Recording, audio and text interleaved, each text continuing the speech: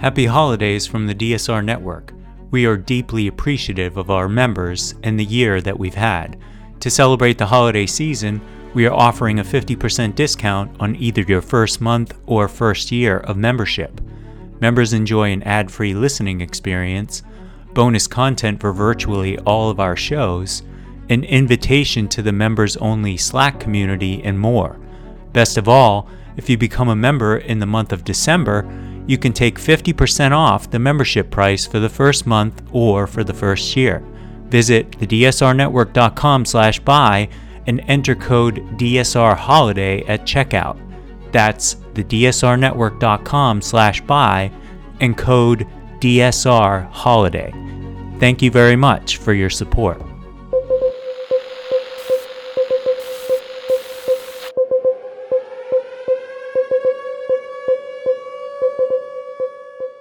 Hello and welcome to the DSR Daily. Keen listeners will note that I am not the usual host, David Rothkopf. He is unfortunately out sick today, so it's a bit of a throwback episode with just me and my fellow host, Chris Cotnoir. Chris, how are you doing today? I'm doing great, Riley. Thanks for asking. Well, Chris, I'm going to turn it over to you for the first story. The first story is Liz Cheney is weighing a run for president in the Republican Party. This is just ahead of the Republican debate, which is taking place tomorrow night. What I like about this is she's not just willy-nilly throwing her hat into the ring. She seems to be weighing it, on the basis of, one, does she have an opportunity to steal votes away from Trump? But two, she's also weighing it against damaging or taking votes away from the Biden campaign. So we'll see where this goes. I definitely see this as a positive because at some point, people have to realize, as much as I don't think it will happen, that Donald Trump is really not a viable presidential candidate. And at least the Republican Party has some sane folks like Liz Cheney, potentially to a lesser extent, Nikki Haley, who potentially have the ability to take votes away. So we'll see where this goes. Riley? Yeah, so my first story over the weekend and yesterday, Israel began kind of their big offensive into southern Gaza.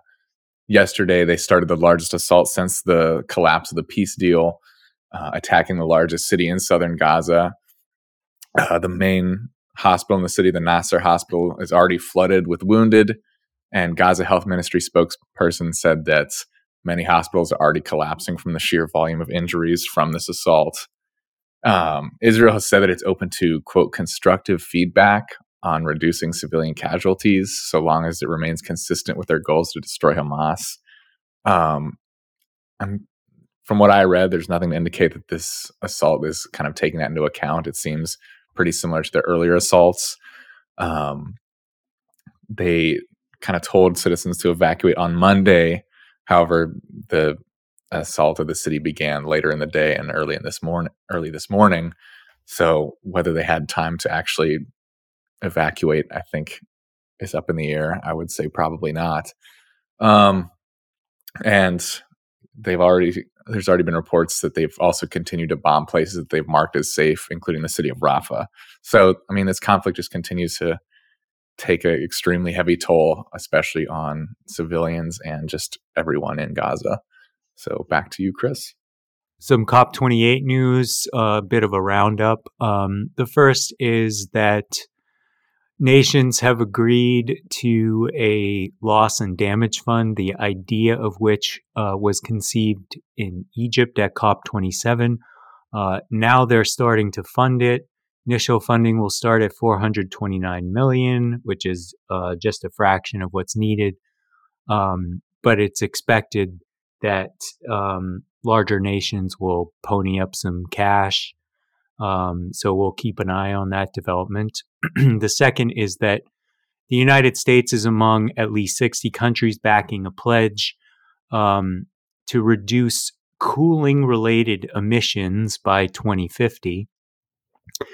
The global cooling pledge would mark the first collective focus on energy emissions from the cooling sector, and it calls for countries to reduce their cooling-related emissions by at least 68% compared to 2022 levels by the year 2050.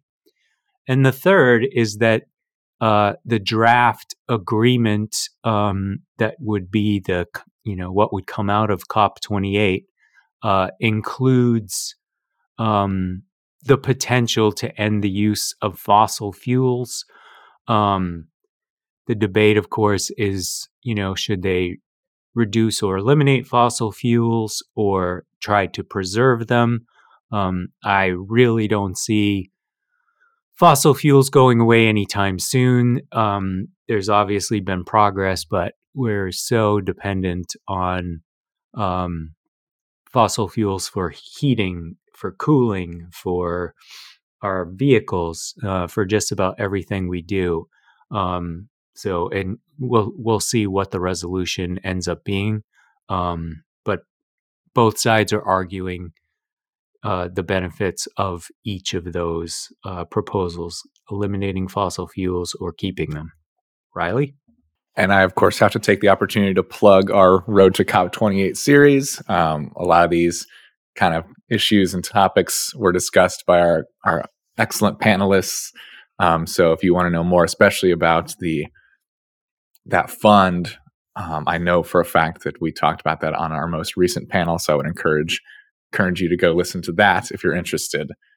For my second story, Vladimir Putin is set to make a trip to the Middle East tomorrow. And it's a rare trip for him, especially given that he has an international arrest order hanging over his head from the ICC. For those of you who remember, this was due to charges that they were trafficking children in Ukraine. So because of that arrest order, he has not made too many international trips, as you can imagine. However, he will be going to the UAE and Saudi Arabia tomorrow. The Kremlin said that main items on the agenda are bilateral relations, Israeli-Palestinian conflict, and, as they said, which is always on the agenda, issues regarding the oil market. So they didn't provide specific details, but a foreign policy aide said that talks in Saudi Arabia will include a meeting with the crown prince, which I don't think is too surprising. The two have developed a pretty close relationship in recent years. Not too surprising, to pretty strong and aggressive leaders in their countries. So I'm not too surprised that they have a lot to talk about. And then after that, Putin will return home and meet with the Iranian president. And there's little known about that meeting.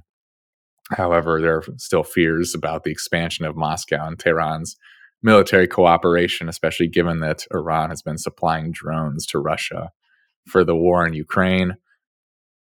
So curious to see what those meetings kind of result in, but I imagine can't be too much good for the West, Ukraine especially. Chris? Deputy National Security Advisor John Feiner is leading a U.S. delegation to India to discuss the failed assassination attempt of a Sikh separatist on United States soil.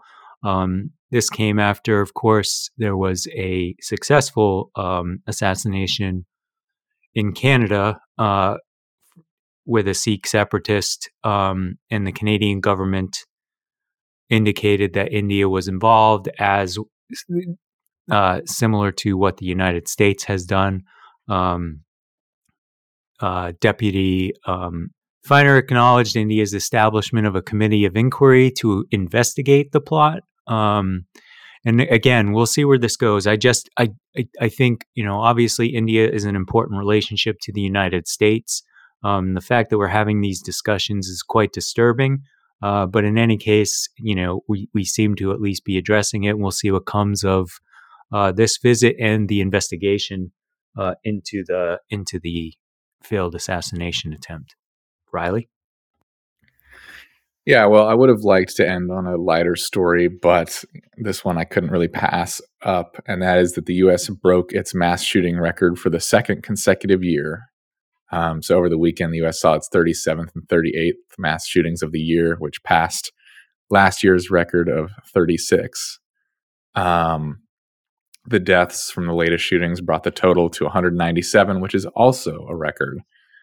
So the metric for this, because there are some different numbers about mass shootings and it depends on the definition. So this came from the Washington Post, and their definition is a shooting in which 4 people or more are killed, excluding the shooter. So if you're seeing different numbers, that's why. But this is just another sign that this isn't going away. I mean, it's literally getting worse. Last year set the record at 36, and then we passed it again this year. And that's not a record you want to be routinely breaking. In 2022, 48,000 people died of gunshot wounds, which averages to 132 deaths per day. And more than half of those were suicides. So I know both you and David always have a lot to say about this, but to me, it's just amazing that despite these growing numbers, there still isn't an indication that we're really going to do anything about it. I know the Biden administration has kind of said that they want to see some more bans, but there's still, not a lot of movement up about this on the Hill. And that's just, to me, is a complete failure. Yeah, totally agree. Obviously, the NRA and the money that's involved here continues to have an impact on our sort of inability to do something about the gun problem. In any case, we thank you for listening this morning, and hopefully David will be back tomorrow to provide additional analysis to the stories that we're providing. And we hope you have a great day. Thanks for listening. Bye-bye.